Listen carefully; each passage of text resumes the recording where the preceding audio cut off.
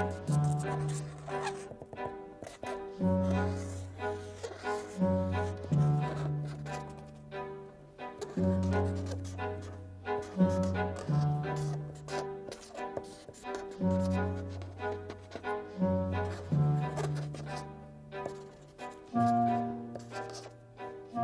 discovered Noam Chomsky by picking up a couple of DVDs at a video store in New York a few years ago. Manufactured Consent and A Rebel Without a Pause. I remember this sequence where a few kids from a school radio station are interviewing Professor Chomsky at their little station. Noam was giving them his full attention, as he does to everyone who requests it. Film and video are both by their nature manipulative. The editor-director proposes an assembly of carefully selected segments that he/she has in mind. In other words, the context becomes more important than the content. And as a result, the voice that appears to come from the subject is actually coming from the filmmaker. That is why I find the process manipulative. The human brain forgets the cut, a faculty specifically human that I will learn Noam called psychic continuity. The brain absorbs a constructed continuity as a reality and consequently is convinced to witness a fair representation of the subject. On the other hand, animation that I decided to use for this film is clearly the interpretation of its author. If messages or even propaganda can be delivered, the audience is constantly reminded that they are not watching reality. So it's up to them to decide if they are convinced or not.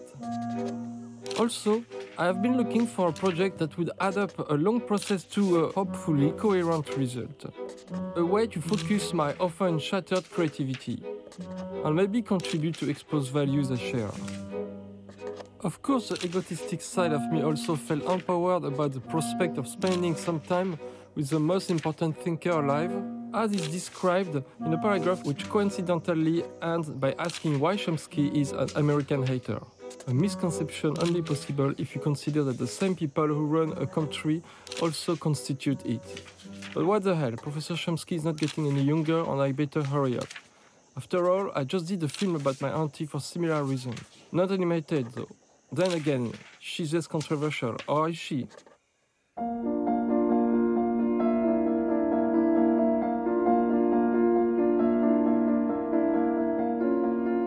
We're gonna have a conversation, and sometimes it's gonna run, and sometimes not. So hopefully it's not gonna be too distracting. No, it doesn't bother. Okay, because it's a bit noisy. It's like that.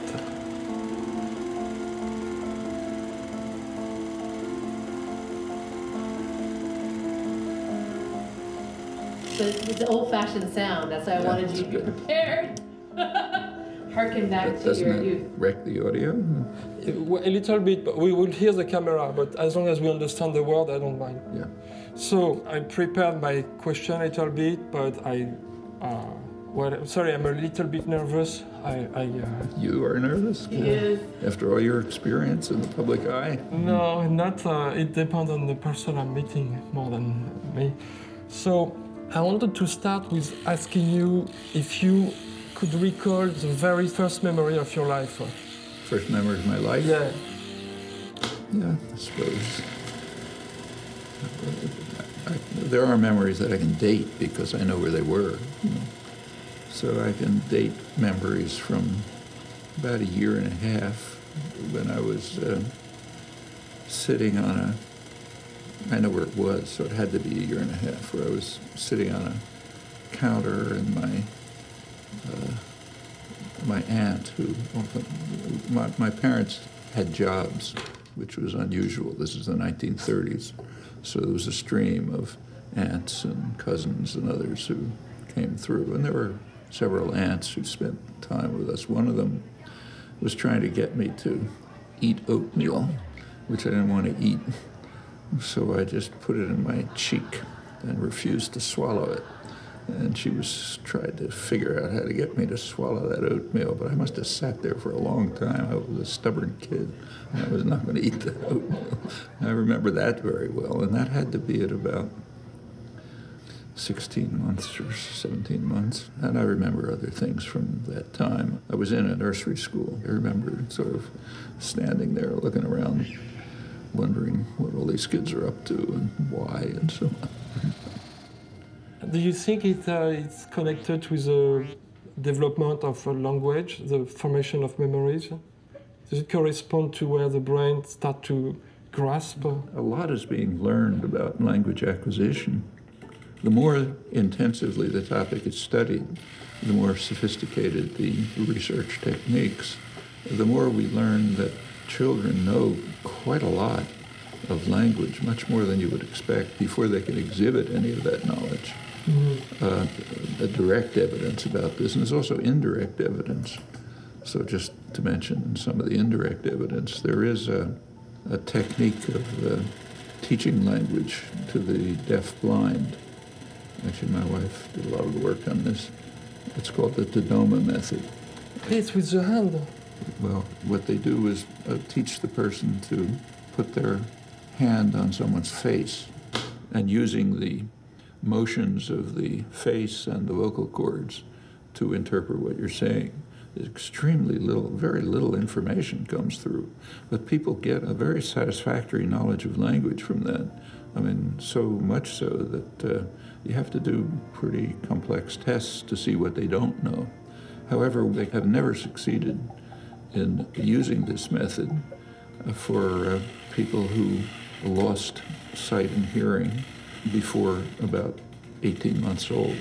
What seems to be the case is that during the early exposure, where the child is not manifesting very much knowledge, maybe producing a word or two-word sentences, they're acquiring the basic character of the language, quite a lot of knowledge, which they can then build on when it's unconscious, of course, but they can build on it when they get this later instruction, which has very little evidence. And they can, in fact, live in a society where people are talking and they can understand what they're saying if they can put their hand on your face. In fact, I should say that, one of the most striking things about language, which has really not been studied, just consider an infant, a one-day-old infant. The infant, there's all kind of things going on in the world. How does the infant figure out what part of what's going on in the world has to do with language? It's an incredible feat. No other organism can do it. I know. You know what? When I grew up, we used to believe in reincarnation. It's a fairy tale, but I think it makes me look to a new being as a fully completed person. That's Plato. That's Plato's theory of remembrance. He was puzzled by the question of how you know so much. And he said, well, you must remember it from an earlier life. You're as smart as Plato. So I wanted to ask you quickly the type of education you received from your parents and quickly about at school. It was a Deweyite progressive school, which was very successful. I mean, for me, at least, was perfect. It was not unstructured, but it did emphasize initiative, creativity, working with others. There was no grading. You were encouraged to pursue your own interests, but within a structure that was established. So you did learn the things you had to learn, but meanwhile pursuing your own interests and often working with others. In fact, I wasn't even aware that I was a good student until I went to high school. I went from this relatively free, creative, exciting environment to a pretty regimented academic high school where everyone's ranked and you do exactly what you're supposed to do when everyone's trying to get into college and so on. And then I discovered I was a good student. I mean, I knew I had skipped a grade, and everyone else knew I'd skipped a grade, but nobody else. The only thing anyone noticed was I was the smallest kid in the class, but it didn't mean anything aside from that. And I can remember the school years very well. I barely remember high school. It's kind of like a black hole. And do you think competition is counter-stimulating? It shouldn't be there. What's the point of being better than someone else? And where was this school? Right outside the city limits of Philadelphia. it was in a kind of an open countryside. So, by the time I was old enough to, my best friend and I would spend Saturday riding our bikes all over the countryside.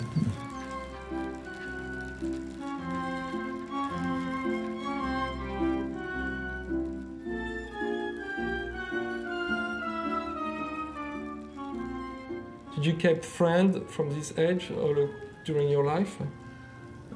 We sort of separated by high school. We all went our separate ways. You spent a lot of time on your own? With my father, by the time I was 10 or 11 or so, every Friday night, for example, we would read Hebrew classics, 19th century literature, essays. It was just part of the routine of incorporating the emerging, reviving Hebrew culture that was all of their lives. I mean, that's what they were devoted to, the revival of the language, the culture, the Palestinian community. This Hebraic revival was... Did you say Palestinian community?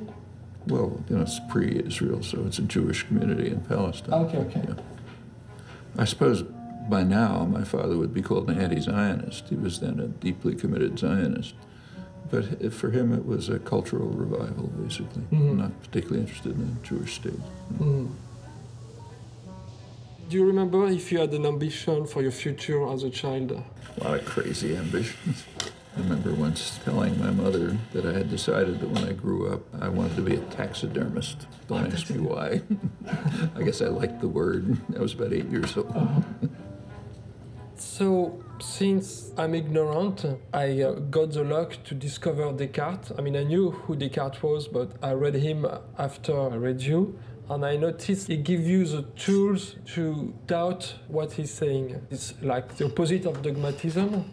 I mean, that ought to be the ideal of teaching anyway, whether it's children or graduate students. They should be taught to challenge and to question images that come from the Enlightenment about this, that say that teaching should not be like pouring water into a vessel. It should be like laying out a string along which the student travels in his or her own way, and maybe even questioning whether the string's in the right place. And, after all, that's how modern science started. For thousands of years, it was accepted by scientists that objects move to their natural place. So a ball goes to the ground and steam goes to the sky. These things are kind of like common sense, and they were taken for granted for literally thousands of years from Aristotle. And it wasn't until Galileo and the modern scientific revolution that scientists decided to be puzzled by these obvious things. And as soon as you start to question things, you see nothing like that makes any sense. And every stage of science, or even just learning, serious learning, comes from asking, why do things work like that? Why not some other way? All right, you find that the world is a very puzzling place. And if you're willing to be puzzled, you can learn. If you're not willing to be puzzled and just copy down what you're told or behave the way you're taught, you just become a replica of someone else's mind. Some of the technical work I'm doing now is initiated by my suddenly realizing that assumptions that have been standard throughout modern history of generative grammar, but in fact throughout the traditional study of language, just have no basis. And when we ask, okay, then why do we assume them? You have to look for a basis. Then lots of avenues open up. And that happens constantly. And do you remember when you start to build your own voice or your own philosophy in a way? And could you describe how this process happened? It's a constant process. It probably starts with my not wanting to eat my oatmeal. Why? And in any kind of scientific inquiry, any kind of rational inquiry, it's striking in science. You have a conception of how things ought to work. If you look at the empirical data, they're usually at least partially recalcitrant. Things don't fall into place. So you typically are working with a conflict between a conception of the way things ought to work in terms of elegance, simplicity, naturalness, and a look at the messy way in which things do seem to work. The Galilean revolution, which was a real revolution in the way of looking at the world, for one thing, because of the willingness to be puzzled about what seemed to be simple things. It's a hard move to make. In the case I mentioned, it was 2,000 years, smart people. Yeah. They said that nature is simple, and it's the task of the scientist to show that it's simple. And if we've not been able to do that, we've failed as scientists. So if you find irreducible complexity, you just haven't understood. Well, that's a pretty good guideline. And it does turn out to be a very effective driving element in inquiry. Because there's good reasons why I think ought to turn out to be simple. I mean, for Galileo and the whole of early modern science, right through Newton, great scientists, Huygens, others, Bernoulli, through Newton. It's just a kind of classic period of modern science. There was a very clear concept of intelligibility. The goal of science was to show that the world is intelligible. And intelligible meant something. It meant something that an artisan could create, gears and levers, and something like a model was these, say, medieval clocks, which did all sorts of amazing things. That goes right through Newton. It's called the mechanical philosophy. Philosophy just meant science. So it's mechanical science, and that's the goal. I mean, Galileo at the end of his life was kind of distraught because he was not able to construct mechanical models of the tides and the motion of the planets and so on. So he felt his scientific life had failed. But then it went on. Finally, you get to Newton.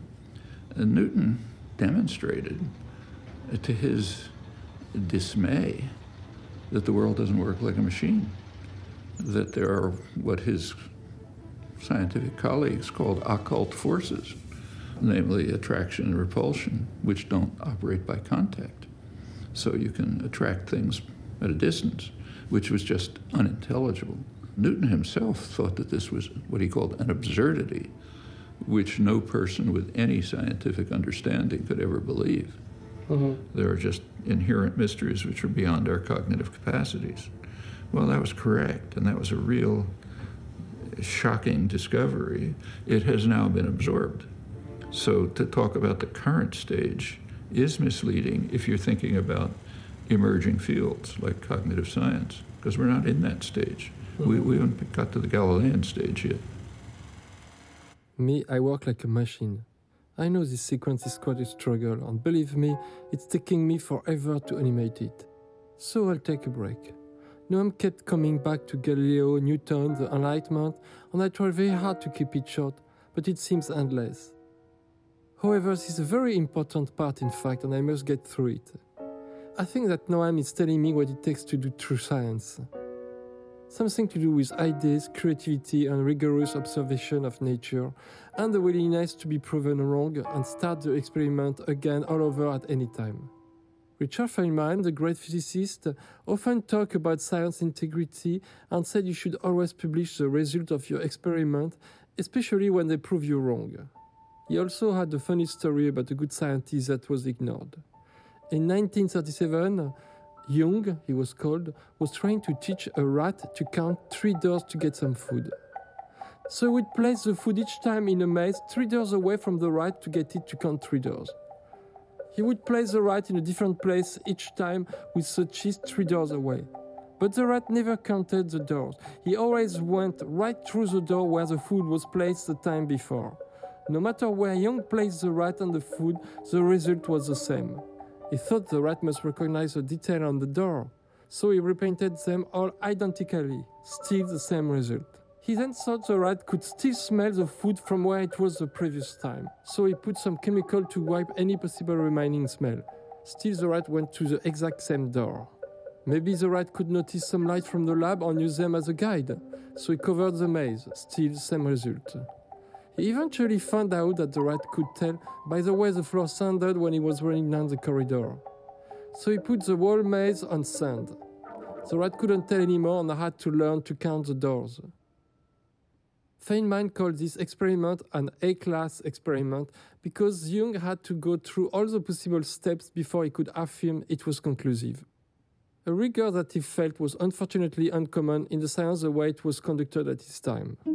Now I'm just adding stuff that is not even from Noam, but I've put a loop under it so that it's not so much work. The truth is that I'm frantically going through this animation, and it has been 2 years since I started, so Noam is now 84.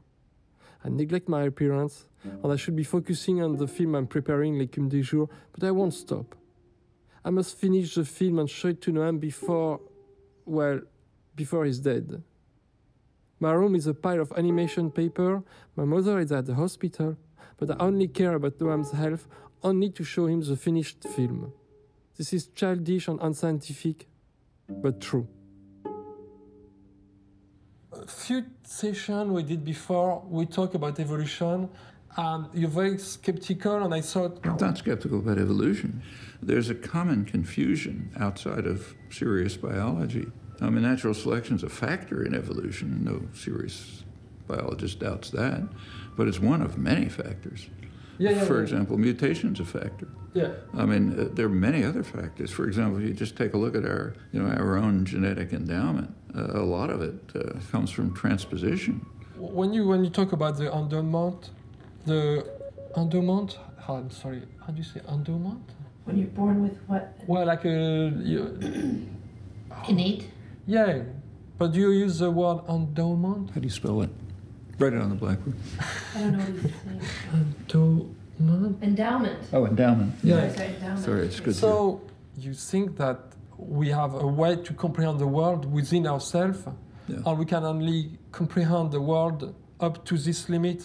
Yeah, that's just Hume. That's Newton and Hume. So you try to discover what is this cognitive endowment that we have. That it is a fixed cognitive endowment is not really arguable unless you think we're angels. Yeah. But if we're part of the organic world, we have fixed capacities. Just like I can't fly. These capacities have a certain scope and they have certain limits. That's the nature of organic capacities. Then comes the question, okay, what are they? In fact, one of the striking things is what I just mentioned. Our cognitive endowment sort of compels us to regard the world in mechanical terms. We know that's wrong, but we can't help seeing the world like that.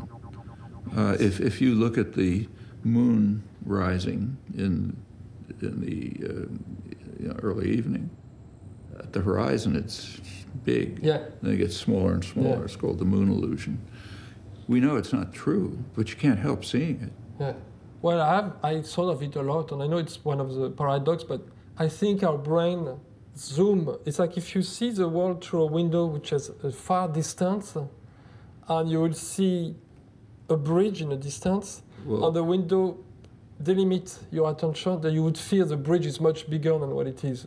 I mean, now you're trying to give an explanation, and there's been a lot of work on what the explanation is. But whatever, and it's not so trivial, but whatever the explanation is, we can't help seeing it, okay? We just see it, just like we can't help thinking that the world works by physical interaction, contact. Some other part of our brain tells us it's not true because of theories that have been developed that say it can't work like that. But that can't change our perception and interpretation because that's just fixed. Okay, trying to visualize, or I guess it's not visualizable, but this endowment. So we see a tree and we understand it's a tree. Does it mean that our brain is equipped with a fixed capacity that tells us this is a tree? Here's another question where it's good to be puzzled. How do we identify something as a tree? It's not so simple. So for example, you plant a tree, say a willow tree, which is a good example. It grows.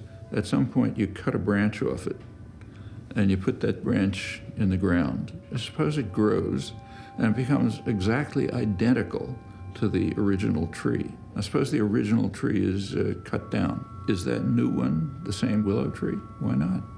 It's genetically identical. It has all the same properties, but we know it's not the same tree. Why not? I mean, and if you go further, it turns out our concept of tree or rock or person or anything is extremely intricate.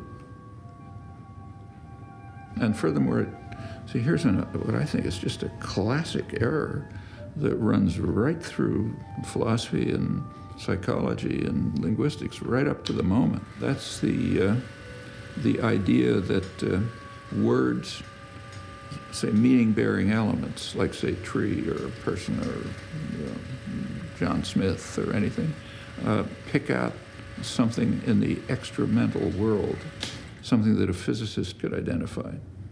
So that if I have a word, say, cow, it refers to something, and a scientist knowing nothing about my brain could figure out what counts as a cow. That's just not true. That's why you have classic books with names like Words and Object, Word and Object, Quine's major book, or Words and Things, Roger Brown's major book. That referentialist assumption is simply false about humans. I mean, it's true of animals. Like, as far as we know of animal communication, yeah, that's actually true. But for humans, it's simply untrue. And furthermore, every infant knows it. And that poses a huge evolutionary problem. Where'd that come from? It imposes an acquisition problem, a descriptive problem, an evolutionary problem. It's never been looked at because everyone assumes, well, there's just a relationship. That's like assuming things move to their natural place. We're never going to have a real understanding of semantics unless those illusions are thrown out. Well, something that always struck me since I was young is like you get a representation of the world by symbols first. Like logically, you would see a dog, and then you would see a drawing of a dog and make the connection. But in your life, you get exposed to a representation of a dog in a very actually simplified way. And then you go to or let's say you go outside and you see a real dog. Yeah, the trouble is that's not the way it works. Yeah, that's very commonsensical, just false. No, I'm not. I'm saying it's how it's exposed. It makes sense, and every work on philosophy or linguistics says exactly that. This just happens to be false, and furthermore, every infant knows it. Fairy stories are based on the fact that it's false. Like, take a fairy story that any child understands. No, I'm not saying the child believes it's a real dog. What I'm saying is that that's not the point. We do not identify dogs in terms of their physical characteristics. As you can see, I felt a bit stupid here. Let me explain. I think I couldn't get my point through Noam. Misuse of word and heavy accent aggravated my attempt. I was simply expressing that in life we first encounter image of certain things such as animals, then later we would see the real thing. For instance, I saw many pictures of a tiger before I saw a real one in a zoo. There is nothing to argue about that, but Noam kept saying it was false because of my use of the word representation. I'm pretty sure that he understood it as mental representation, as I was just talking of an image in a book. Nevertheless, it gave him the opportunity to deepen his argument, which is hard to understand, so I kept the whole thing, even though I looked stupid. Meanwhile, I decided to recycle some of my drawings since he was making the same point again. We do not identify dogs in terms of their physical characteristics. We identify dogs, for example, in terms of a property of psychic continuity. Like if a witch turns a dog into a camel, and then some fairy princess kisses the camel and turns back to a dog. It's been a dog all along, even when it looked like a camel. I mean, that's the basis of fairy tales. I was not saying that it's the way we understand it. Psychic continuity is not a physical property. It's a property that we impose on things. So therefore, there is no hope for finding a way of identifying the things that are related to symbols by looking at their physical properties.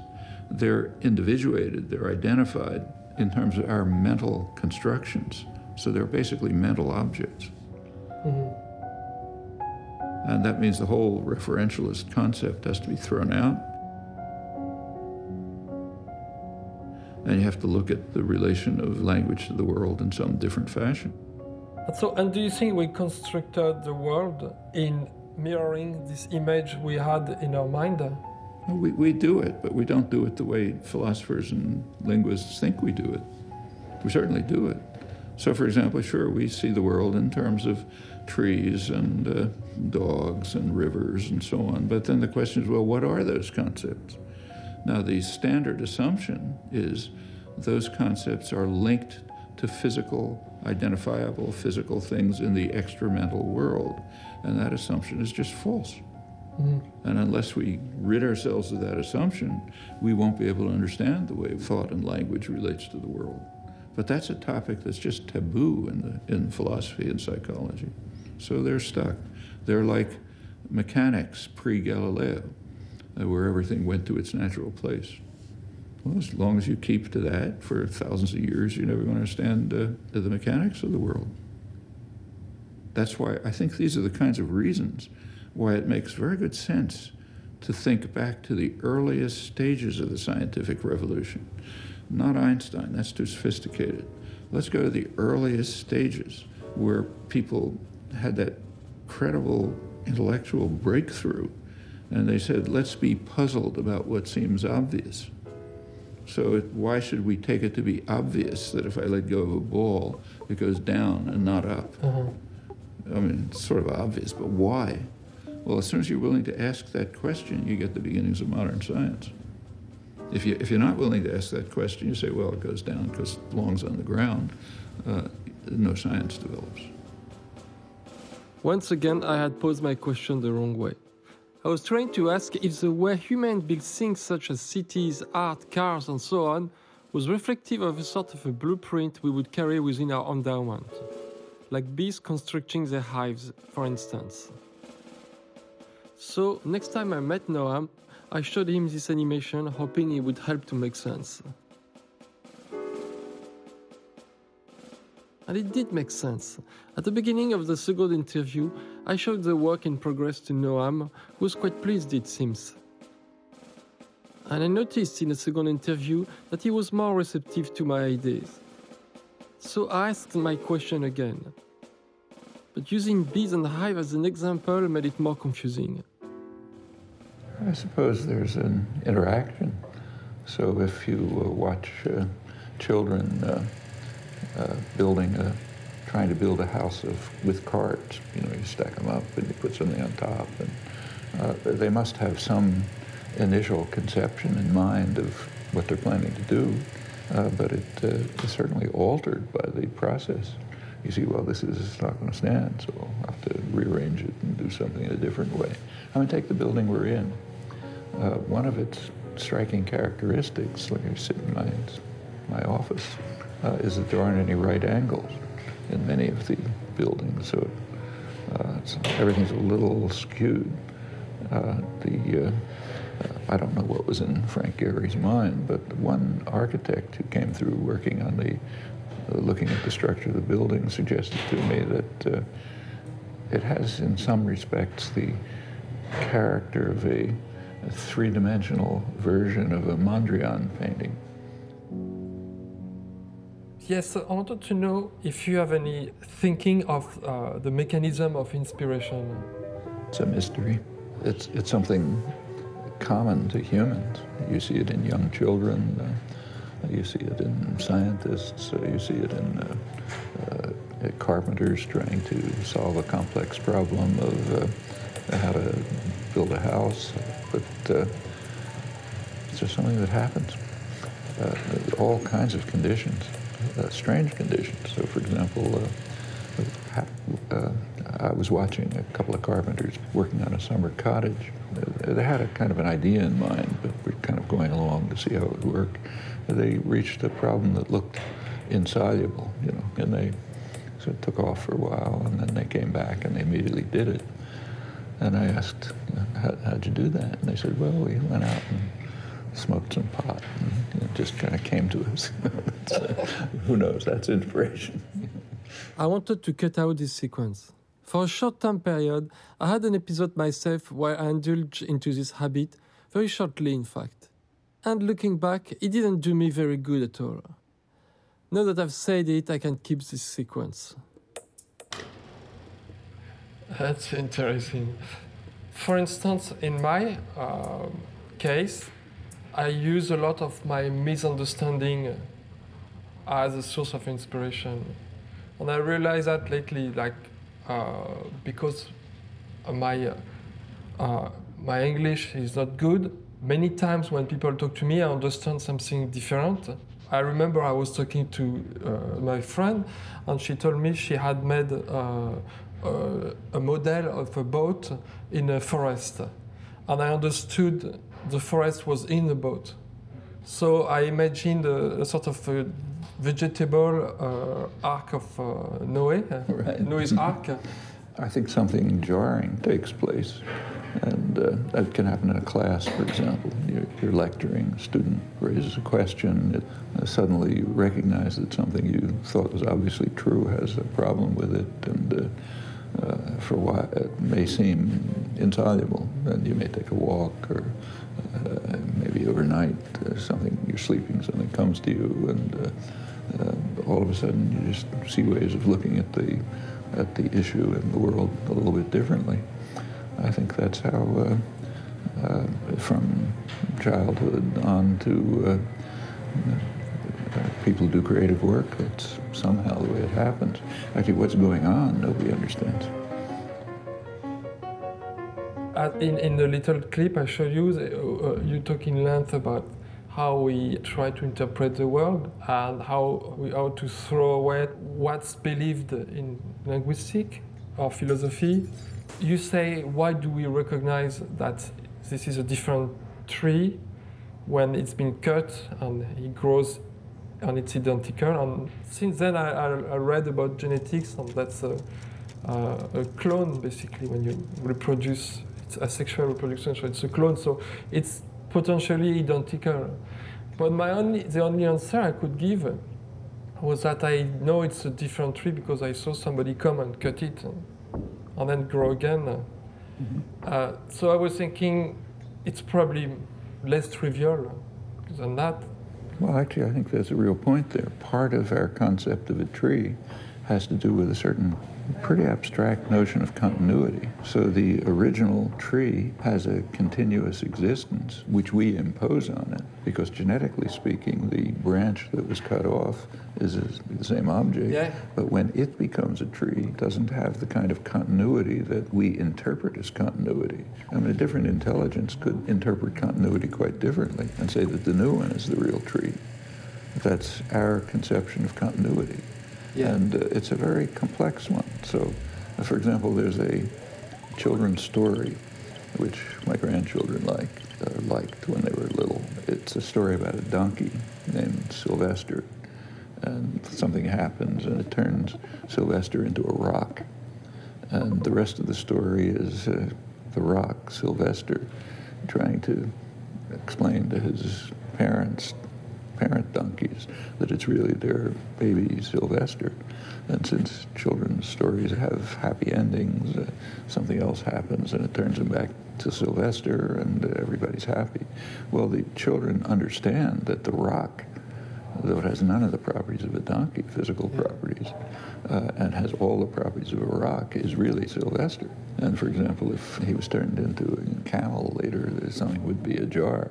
He's got to come back and be what he is, Sylvester. Mm-hmm. All right, what that tells you is that without any instruction, of course, an infant understands a certain special kind of continuity.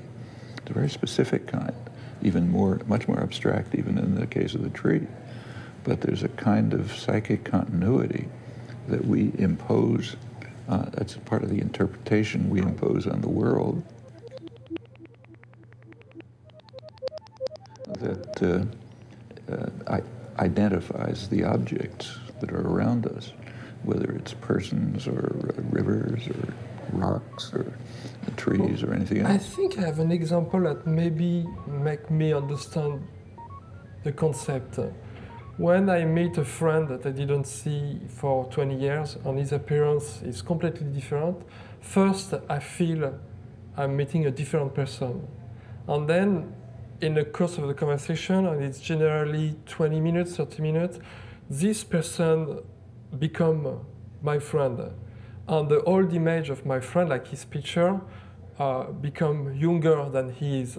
So I readjust, and I was wondering if this is a phenomenon that everybody perceive. All the time. I mean, we... But is this the same phenomenon that we apply to object?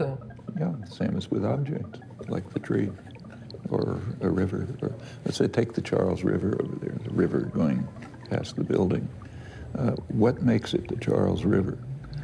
You can have substantial physical changes, and it would still be the Charles River. So, for example, you can reverse the direction, still be the Charles River. You can break it up into tributaries that end up somewhere else and would still be the Charles River. You can change the content. So maybe you build a manufacturing plant upstream and the content is mostly arsenic, let's say. Well, it's still the Charles River. Well, on the other hand, there are very small changes that you can make, in which case it won't be the Charles River at all. So suppose you put panels along the side so it goes in a straight path, and you start using it to ship freight up and down.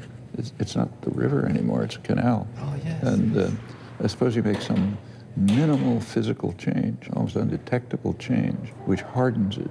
It's called a phase change, undetectable, but it makes it glass, basically. And you paint a line down the middle, and people start using it to commute to Boston. It's a highway, it's not a river. No, somehow we can go on and on like this.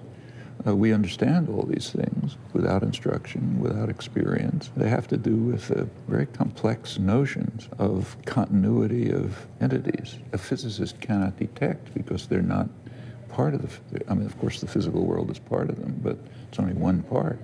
A major part of how we identify anything in the world, no matter how elementary, is the mental conceptions that we impose on interpreting very fragmentary experience. And our experience is indeed very fragmentary. So visual experience is just, stimulations of the retina. But we impose an extremely rich interpretation of it, including things like, say, continuity. Actually, a lot of science fiction is based on this. So if somebody's in a spaceship and they get, I forget what the word is used, they transposed or something. Teleportation. Yes, teleportation. Yeah, okay. And they go somewhere else and they reappear. Well, I've watched my kids watching these things. They understand immediately that it's the same person who appeared over there, that there's no continuity. On the other hand, I ask them sometimes, well, suppose that he had this teleportation or whatever it's called, and he appears over there, and suppose he's still here. Which one is the person? At that point, you get confused. Yeah. You don't know, because our conceptions don't give an answer to that. Actually, there are classical philosophical problems that are based on this. One famous one, what's called the ship of Theseus, goes back to the Greeks. Suppose that Theseus has a ship and he's on the ocean, and one of the boards falls off, so he throws it into the sea, and they put another board there, still the ship of Theseus. Well, suppose this keeps happening until every board has been replaced, still the ship of Theseus. Suppose someone on the shore has been collecting all these boards and reconstructs what in fact was the actual original ship. That's not the ship of Theseus. It's the one that Theseus is on, even though it's the other one that's physically identical to it. This one isn't. So there's no point trying to solve the philosophical problem. The problem is an epistemological one. It's something about the nature of our cognitive systems. So it appears that, as far as I've understood, non-human animals have a direct connection between the symbolic representations in their minds and identifiable physical events in the world. So you take a vervet monkey, which has alarm calls, and apparently those alarm calls are triggered automatically by a certain movement of leaves in a tree, which they give a predator call, and apparently it's reflexive. While I was doing these interviews, I was editing The Green Hornet. One day I walked into the edit room and I realized that some of the objects had a different kind of entity than the other, the one I had interacted with. It's like if they jumped to tell me the story we shared, the sofa. I was so tired after the shooting that I asked for something more comfortable to rest on. They treated me with a sofa. But I had to move the chair to the side to make room. The coffee table. I dragged it closer to the sofa so I could check my emails while watching the editing on a giant screen that was specially installed for me. And my editor, of course. But he's a person, so it's not surprising to have a relation with these. Do you remember the first exposition you had to science? Should I tell you an embarrassing experience, which I've felt guilty about all my life? Okay. In third grade, I decided I wanted to do a science project on astronomy. So the teacher said, fine. And I went. What I finally did was took the Encyclopedia Britannica and I copied out a section on astronomy and I handed it in, knowing that that's not the right way to do it. And there was no, the teacher could obviously tell, but there was no censure or anything. And that's what, I must have been third grade, so I was 8 years old, so that's about 75 years of guilt. I had the same experience than you at school, much later. The first essay I wrote, my best friend wrote it for me. And I got the best notation for the class, so I had to read it in front of everyone. And have you felt guilty all your life? Oh, it's horrible. Okay, but the funny part is I felt... partners. But the funny part is I got good grade after that. Yeah, like a lot of kids. I had a chemistry set down in the basement and producing horrible smells that drove my parents crazy, and they were hoping I wouldn't blow the place up and that sort of thing. Electrical circuits, chemistry, things like that.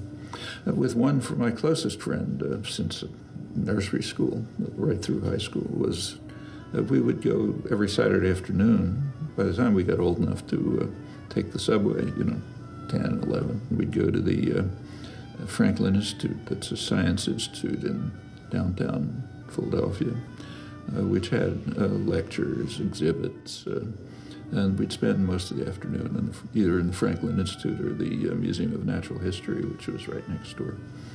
That was our Saturday afternoon. Noam spent also hours at the library devouring 19th century French and Russian literature.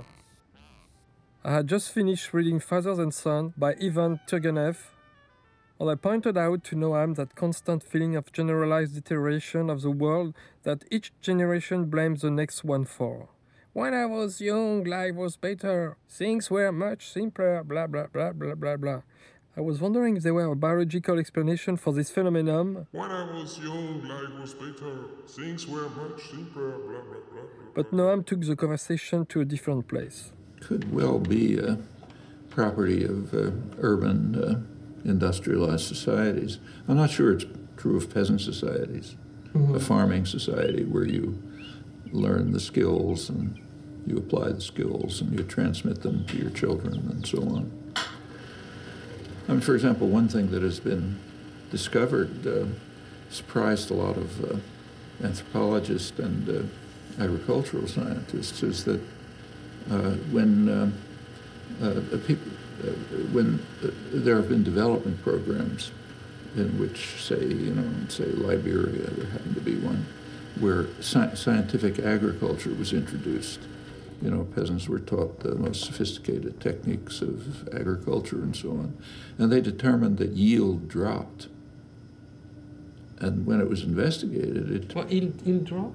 Yield, the production, what was produced. Yeah. So they were producing less with scientific agriculture than with traditional peasant agriculture.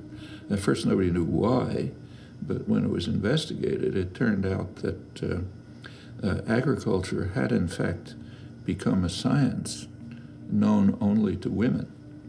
So women had extensive, detailed lore about planting. You plant this seed under this rock at this hour of the day, and so on and so forth. And it was transmitted from mother to daughter for maybe thousands of years. And it got more and more sophisticated. And it got to give very high yields in not very productive soil.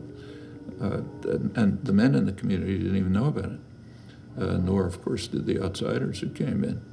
Well, that's a case where people kind of reproduce, improve. I doubt that, say, those little girls would have had the feelings that you're describing. You're getting something from your mother, which is a repository of, endless tradition, and maybe you find ways of adapting it or slightly improving it, but you're essentially reproducing what you grew up with.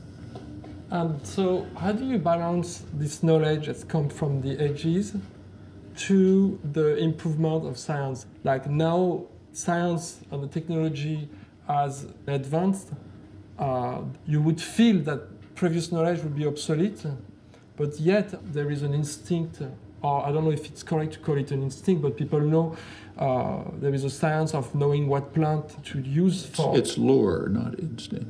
Yeah, how you call that? Lore? Lore, just accumulated, unarticulated knowledge. It's like you know how to behave. Yeah. I mean, you're taught or you learn in childhood how to behave in social situations. You can't articulate it. Yeah. You're not conscious of it. So if you find a child who has, let's say, Asperger's syndrome, meaning they just don't pick up social cues. Yeah. They don't understand when you're supposed to talk to someone and when you're not supposed to talk to them and how you're supposed to act towards them. I mean, these are children who will have a lot of problem from nursery school on. I once asked a mental health specialist what it was. I didn't know what Asperger's syndrome was because I'd heard about it. And she laughed and she told me, walk down the halls of MIT and half the people you see have Asperger's syndrome.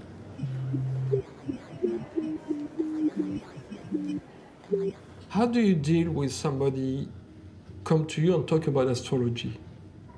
Astrology? Yeah, because a lot of women, for instance, and it's terrible to generalize, Michelle here, she's gonna kill me, but my girlfriend, for instance, she gets mad at me if I dismiss her belief in astrology, and I want to maintain my relationship. I don't dismiss the person's interest in it. Uh-huh. And people have all sorts of irrational beliefs, me too, I may think they're irrational, but to them they're meaningful. And after all, some pretty smart people were interested in astrology, like Isaac Newton, for example. Uh-huh. So it's not imbecility. I mean, humans have a kind of like an automatic, in this case, instinctive drive to find causal relations, to explain things that are happening in terms of causes. When you can't see the causes, you postulate hidden causes. I mean, infants do this. You do experiments with infants in which something is moving along and then something starts moving this way. They'll make up in their minds that there's some hidden contact there that you can't see. Oh, yeah, and we just do this instinctively. I mean, if things are happening around us, we try to find some agent behind it. Yeah. Often an agent, like an active intelligence that's doing it, sometimes something mechanical. So it pretty naturally leads to beliefs like astrology, especially because you find, life is full of coincidences. So you try to make a connection between the coincidences and you find a pattern of the stars, or it's a full moon, so this is going to happen, and so on and so forth. Because I notice in what you're saying, and you're not a believer. If I do some research on you, you're not going to come up as atheist. And I think because the religion is a relief for a lot of people, and you don't want to hurt that. Correct? Well, I think one or another kind of religious belief it's a real cultural universal. I don't think any group has ever been discovered that doesn't have some sort of belief in something beyond their conscious experience that's directing things or that's somewhere in the background and giving our lives meaning. I mean, they may not believe in a divinity, but some sort of a spirit in the world that we can't grasp that's making sense of things, that's giving meaning to life. Throughout history and throughout every society we know, people are just not satisfied to think, look, I go from dust to dust and there's no meaning to my life. Well, what's your personal feeling on that? I think you go from dust to dust and there's no meaning in your life. But that's hard for a lot. I can easily understand why plenty of people wouldn't be happy to accept this. I mean, you can easily understand if, suppose a mother has a dying child, yeah, and wants to believe that she's going to see him again in heaven. Okay, that's an understandable belief. Yeah. And certainly don't ridicule it or try to teach her, give her a lecture in epistemology or something. You don't want to hurt people. It's something that I don't personally have. I don't listen to rock music either. Yeah. But it doesn't mean that other people shouldn't do it. Yeah. And furthermore, the fact of the matter is that religious beliefs do create communities. They weld communities together. And we're a tribal society. You know, people form families, clans, groups, social groups, professional groups. So you want to be part of something. Yeah. And religion happens to be, in fact, again, cross-culturally, one of the ways in which the group coheres and gets something more out of life than just my individual existence. Yeah. So it's understandable that there should be one or another form of religious belief. I think we should change the camera. I think it's the time for the break. Oh, I see. Okay. So we get another camera next time? Yeah, I'm gonna use this one because I Okay. The discussion is so good. I won't want to lose the job. In fact, I eventually decided to stick to my plan and continued to shoot the rest of the interview with my all mechanical Bolex. This way I could only film short fragments of Noam, and I was committed to what moments he would appear on the final version. I was also committed to have to animate 98% of the whole film and hear the sound of my cranky camera each time Noam would appear, so I would have to illustrate its sound every single time. Do you remember what was your first thinking of linguistics? There's background, like when I was a child. My father worked on history of the Semitic languages, so I read work of his, like I read his doctoral dissertation when I was, 10, 12 years old. It was on a medieval Hebrew grammarian. So I kind of knew, I had some acquaintance with the field. Later, I sort of got into it by accident. And when I got into it, I found it intriguing, and did things the way we were taught to do. And at some point, I realized this doesn't make any sense. You know, the way we're taught to do things was descriptivist. So the way linguistics at that time, and to a large extent still, is a matter of organizing data. So a typical assignment when I was an undergraduate, let's say, would be to take data from some American Indian language and put it into an organized form. You didn't ask the question, why is the data this way, not some other way? That wasn't a question that was asked. In fact, I remember dramatically the first talk I gave when I was a graduate student, invited to a major university to give a talk on work that I was doing, the normal thing. The leading figure in the department, one of the famous linguists, met me at the airport, and we drove to the college, and on the way we talked, and I asked him what he was working on, and he said he's not doing any work now. What he's doing is just collecting data and storing it. And he had a good reason, which is implicit in the linguistics of that day in Europe and the United States. Computers were coming along. So pretty soon you'd be able to analyze huge masses of data. It was assumed that the methods of analysis that had been reached in the structuralist traditions, that they were the right way to understand everything about language. Well, if you sharpened up those procedures, you could program them for a computer, then you feed the data in, and you're done. How old were you when? That was 1953. Okay. So, I kind of half believed it because that's the way I was trained. But the other half of my brain was telling me this makes absolutely no sense. Can you tell me the transition, or sort of the inspiration that started your theory? Well, it was pretty straightforward. When I was an undergraduate, I had to get an honors thesis you do a piece of work that's your honors thesis. And the faculty member who I was working with, very famous, very significant person, very influential, rightly, he suggested to me that I do a structural analysis of modern Hebrew. Well, I knew some Hebrew, so it made sense. And I did what we were supposed to do. What you're supposed to do is get an informant and then carry out fieldwork procedures. So there's a set of routines you go through to take the data from the informant, find the phonology, find the morphology, a few comments about syntactic structure, comments about the semantics, and that's your thesis. So I started going through the routine with him.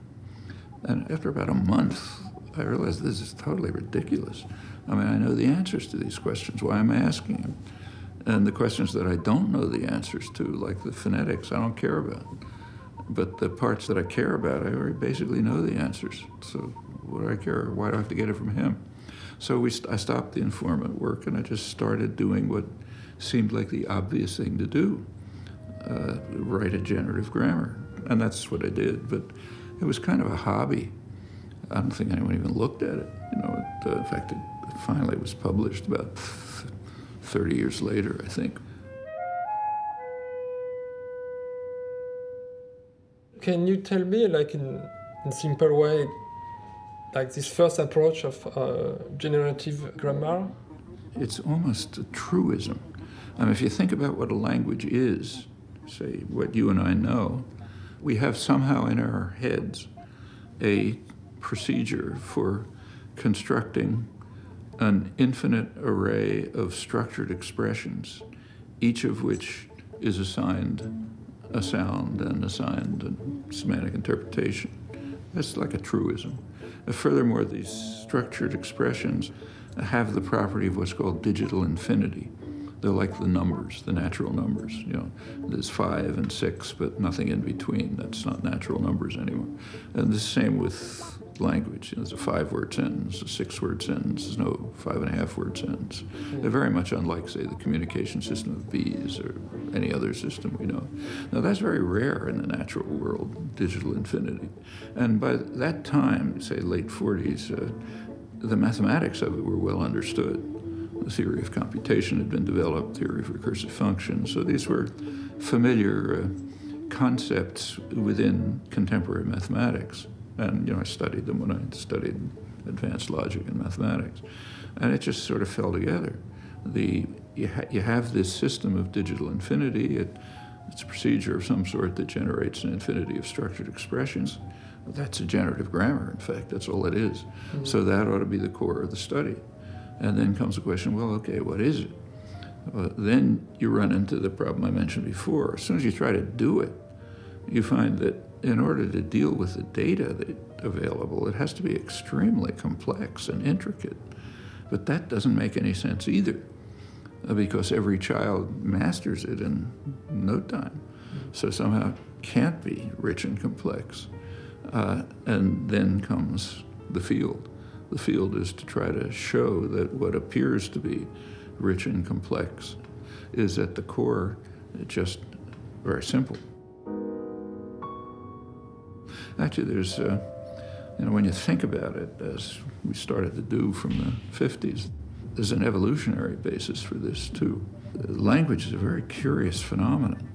I mean, one question we ought to be puzzled with, 2 questions, is why are there any languages at all? And another one is, why are there so many? If you go back, say, 50,000 years, both of those questions were answered, because that's when our ancestors left Africa, and there's been no relevant cognitive change since. So children everywhere in the world have the same capacity for language acquisition. So the questions were finished by about 50,000 years ago. And if you go back very shortly before that, like maybe 100,000 years ago, the questions were answered because there weren't any languages. From an evolutionary point of view, that's the flick of an eye. How do you have this record? Because obviously it's a fossil. That comes from paleoanthropology. The tools they make. We know the fossil record. We know the record of creation of artifacts and so on. And it's pretty well recognized that there was a sudden explosion, sometimes called the Great Leap Forward, roughly in that period, maybe 75,000 years ago. You can argue tens of thousands of years, it doesn't matter much. From an evolutionary point of view, it's an instant. So somewhere in that instant, some small hunter-gatherer group, could have been a couple of thousand people, you suddenly find a burst of creative activity, complex tools, recording natural phenomena,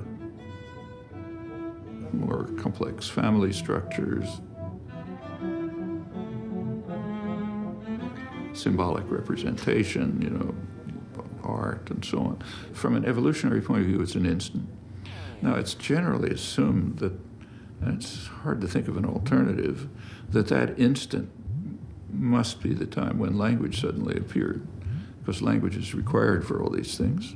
Before, there could have been primitive communication systems like every animal has, but human language, with the property I just mentioned, the capacity for thought, constructing in your head. When you walk around, you're talking to yourself. Yeah. You can't stop. It takes a real act of will not to talk to yourself. And what you're doing is thinking, basically, recollecting, or whatever it is. But you're making use constantly of this capacity to construct an unbounded array of structured expressions which have a meaning and a sound. That's the core of our ability to create, to invent, plan, interpret, and so on. Well, that must have happened right about that time. But if it happens suddenly, it has to be simple. There's no time. In evolutionary time, that's nothing, remember? Yeah. Which means that some small thing must have happened, some small mutation probably in one, and a mutation is in one person, it's not in a group, suddenly gave that person the capacity to this capacity. Well, that person was unique in the animal world. It could plan, it could think, it could interpret, and so on. But if that happened, and there's no pressures on that system, no selection or other pressures, it just appeared.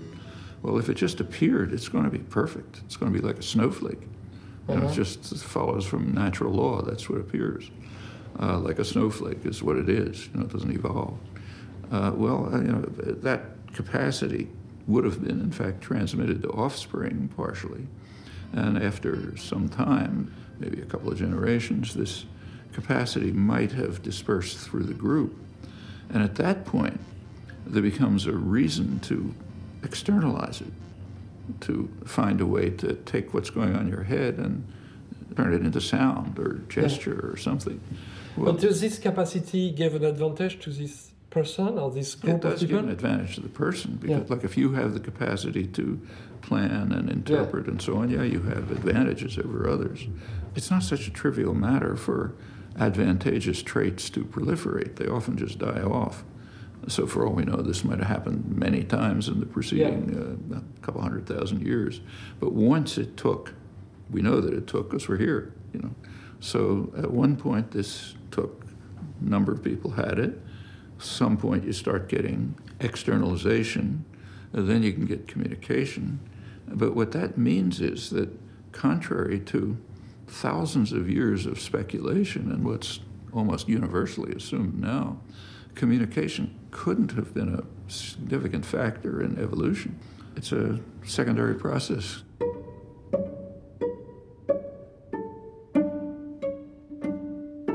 Today, during the lunch pause, Noam went to see his doctor and get some test results. Are you worried about your health? I'm not. Doctors are, but I'm not. So you don't have anxiety? I figure 70, that's what we're supposed to have, 70 years, according to the Bible. Anything else comes free. When I was about 10 years old, I used to get frantic about dying. What happens when that spark of consciousness disappears, nightmares about it. But by the time I was a teenager, I figured that's ridiculous. My model is David Hume. When he died, he had his friends with him, like Adam Smith. He was very placid. He said, this is the way existence works, and goodbye, no afterlife, nothing. Do you mind if I ask you about your feeling when your wife passed away? I'd just soon not talk about that. It's different. I can't get over it, you know. Yeah, no, so Yeah.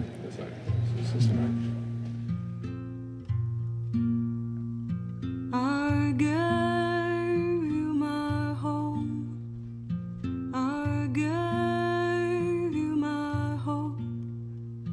The world. So it seems that you had the perfect relationship from the outside point of view. It wasn't, nothing's perfect, but Yeah. it was very intimate, yeah.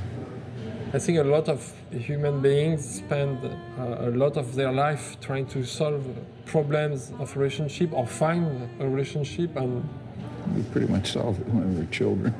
We were children when we got married. Yeah. You know, Carol was 19, I was 20. In my kitchen, soup is on.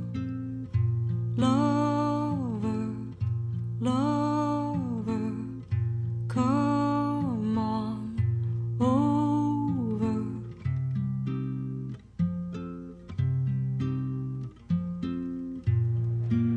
do you think it helped you in your work? It's hard to say. I mean, Carol was kind of a social butterfly. You know, she was, as a teenager, you know, doing all kind of parties, dating, this and that. I was very solitary. But, and for a couple of years, we more or less lived her style of life. But, you know, I'd sit in a corner at the parties. But after a while, we just drifted into a very private life. You know, saw a couple friends. I mean, we weren't hermits, like children, grandchildren, friends, and so on. But mostly we preferred to be alone. Yeah. So. We started to talk about your education last time, but more about the school. Can you tell me a bit more about the relationship you had with your parents? Things were quite different in those days. I mean, the relationship was fine, you know, but not very close, really. So, for example, there were things happening in my childhood that I never would have dreamt of talking to them about. We were the only Jewish family in a neighborhood that was largely Irish and German Catholic. This is in the 30s, and very anti-Semitic, and pretty pro-Nazi, in fact.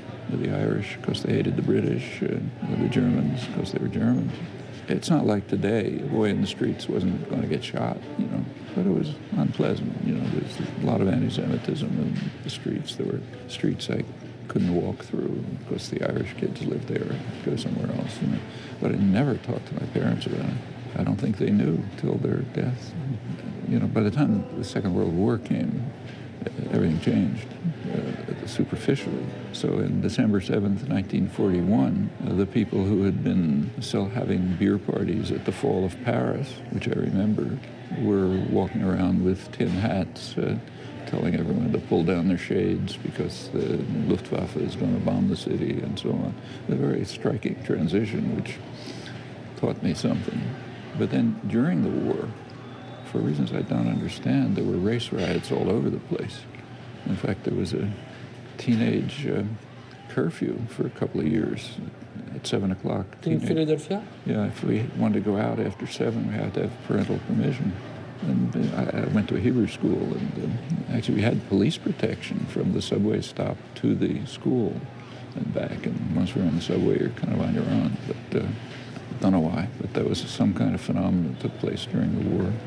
And when did you hear about the camps the first time? Well, rumors were coming through by 42, 43. Nobody really knew the scale, and it was downplayed, strikingly downplayed. The most dramatic aspect, actually, as I'm sure you know, there were international conferences to try to do something about the people who wanted to flee the continent, but nobody was willing to do anything. Roosevelt, in fact, turned back a ship, the St. Louis, which came with, I think, 1,000 refugees from Europe, and they went to Cuba, sort of wandered around the region, but the U.S. just turned it back. They were sent back to Europe. Most of them ended up in, gas chambers. The most striking thing was after the war. In 1945, there was, by then everybody knew, there was no longer any pretext for not saving the survivors. And there were fair number of survivors, and they were living in concentration camps. The camps were not very different from the Nazi camps, except that the gas chambers weren't no extermination, but living under horrible conditions. And they came back with a very grim picture of what life was like in the camps. And you mean the same camp in Poland? Same camps, maybe another detention camp, but the circumstances were not very different. They were like not in detention, they were... Well, they weren't extermination camps, no gas chambers, no killing, no slave labor, but the conditions were horrible. You should read the Harrison Commission, Truman's Commission. How do you call that, Harrison? Harrison, Harrison. I suppose it's obtainable. It's a pretty grim picture of life in the camps.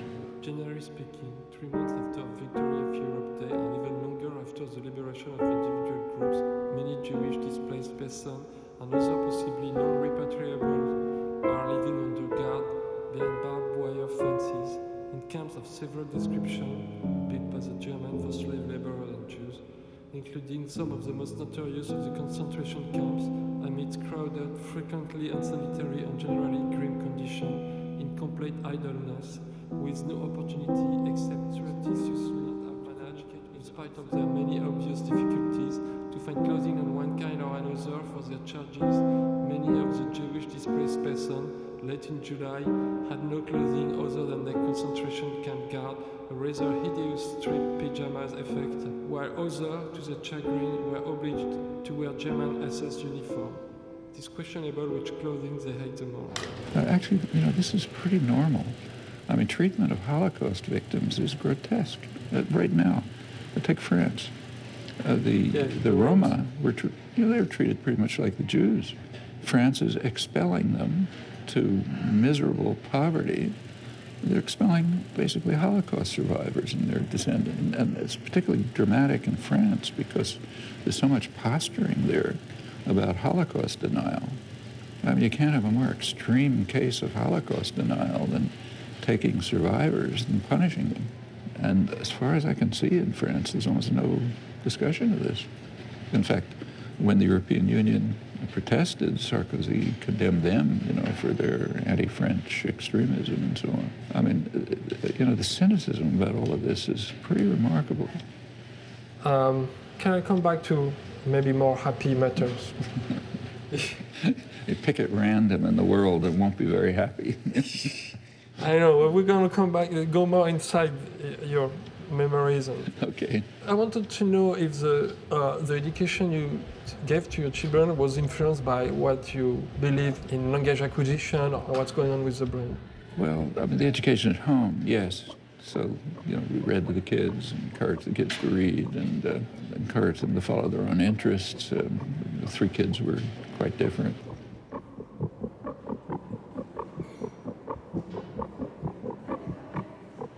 My son, from a very early age, was mostly interested in science and mathematics. So, by the time he was 10 years old, we were reading together popular books on relativity theory and things like that.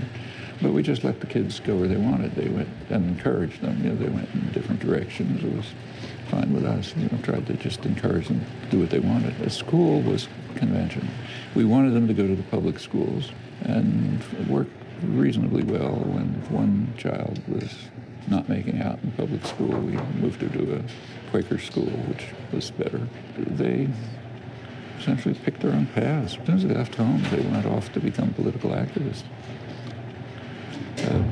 My older daughter spent a couple of months at college, couldn't stand it, went off and joined the United Farm Workers, and ever since then has been very involved in political activity. Her younger sister went to Nicaragua in the 1980s and stayed. And my son went off in a different direction. But my children grew up in an atmosphere of extreme political tension. I don't know how much they felt. For example, I was in and out of jail, and I was facing a long jail sentence, enough so that my wife went back to college after 17 years to try to get a degree, an advanced degree, because we assumed she'd have to take care of the children, she'd need a job.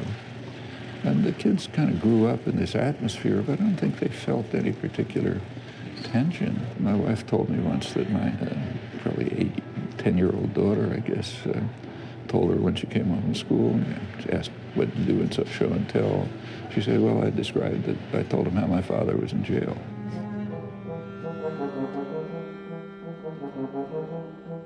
What makes you happy?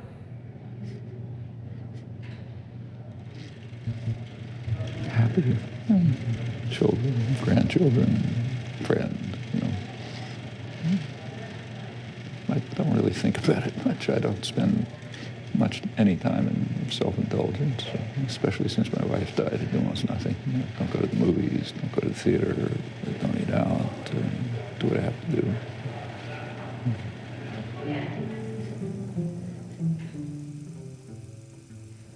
But, I mean, there are a lot of things that are very gratifying. So, for example, especially seeing victims. Like, I just came back from Turkey, where I've been there several times. This always issues related to the repression of the Kurds. Actually, I was there the first time I was there was to take part in a trial and be co-defendant. But this time was for a conference on repression and freedom of expression. You see people who are really dedicated, courageous, struggling all the time, standing up against repression. It's quite inspiring. A couple of months before that, I was in southern Colombia. Colombia has the worst human rights record in the hemisphere, and of course the most U.S. military aid in the hemisphere. They correlate. And at these places, I was visiting quite remote, endangered villages, and the people are just inspiring. Actually, it was a very moving experience. Personally, I was there in part because they were dedicating a forest to the memory of my wife. And it's the kind of compassion and kindness that you just don't see in the world we live in. It was just kind of natural, no pretentiousness about ceremony. And you see things like that all over the world here, too. Mm-hmm. Not much in the circles in which we live, elite intellectual circles, but elsewhere. Much more abstract, even in the case of the tree. There was a sudden explosion. The answers to, like, the phonetics, I don't care about. My father worked on history of the Semitic language. During the early exposure with the child, we learned that children know quite a lot. It's a story about a dog, Sylvester.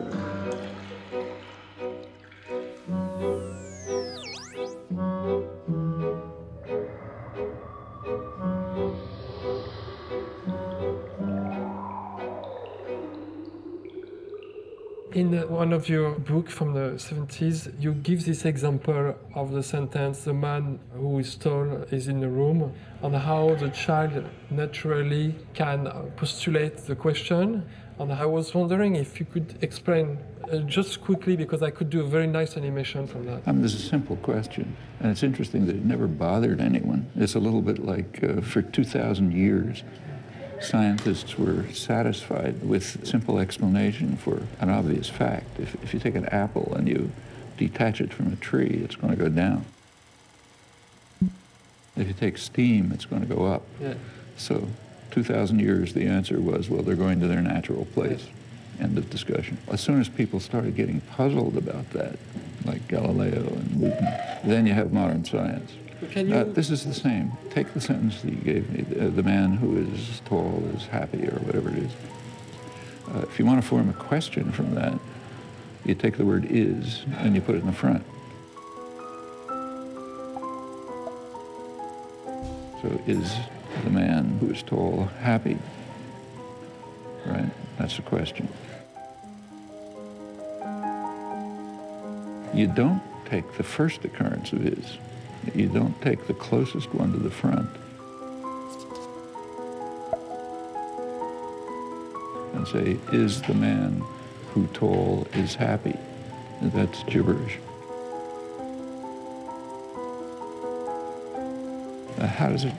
Why?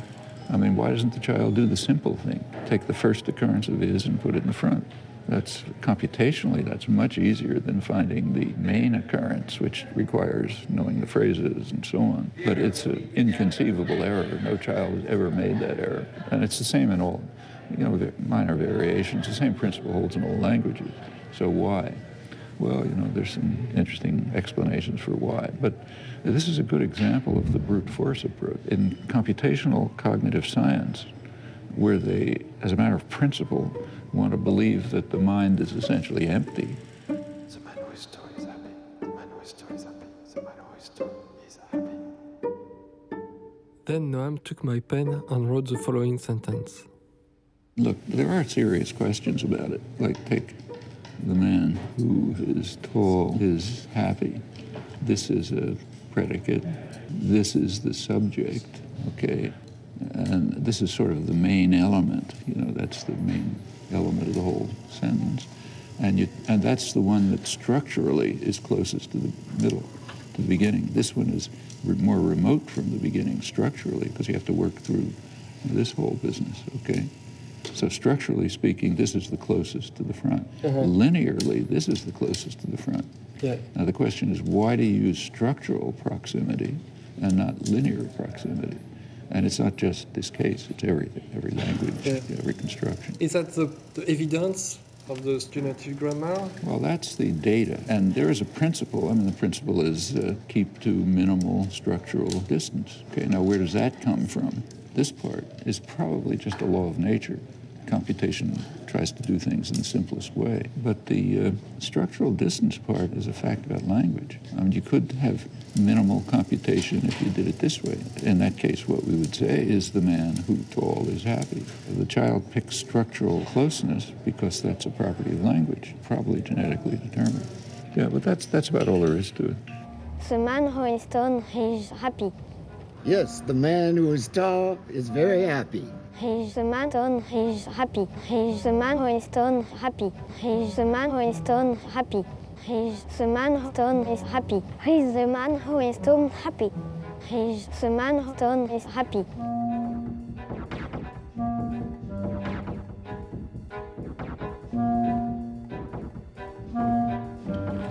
Okay. I guess we've been... Okay. Yeah, I gotta rush him over. He's gonna miss the thing. Good to see you again. Yeah? I'm glad you're doing well. We gotta get you out of here. Your bag.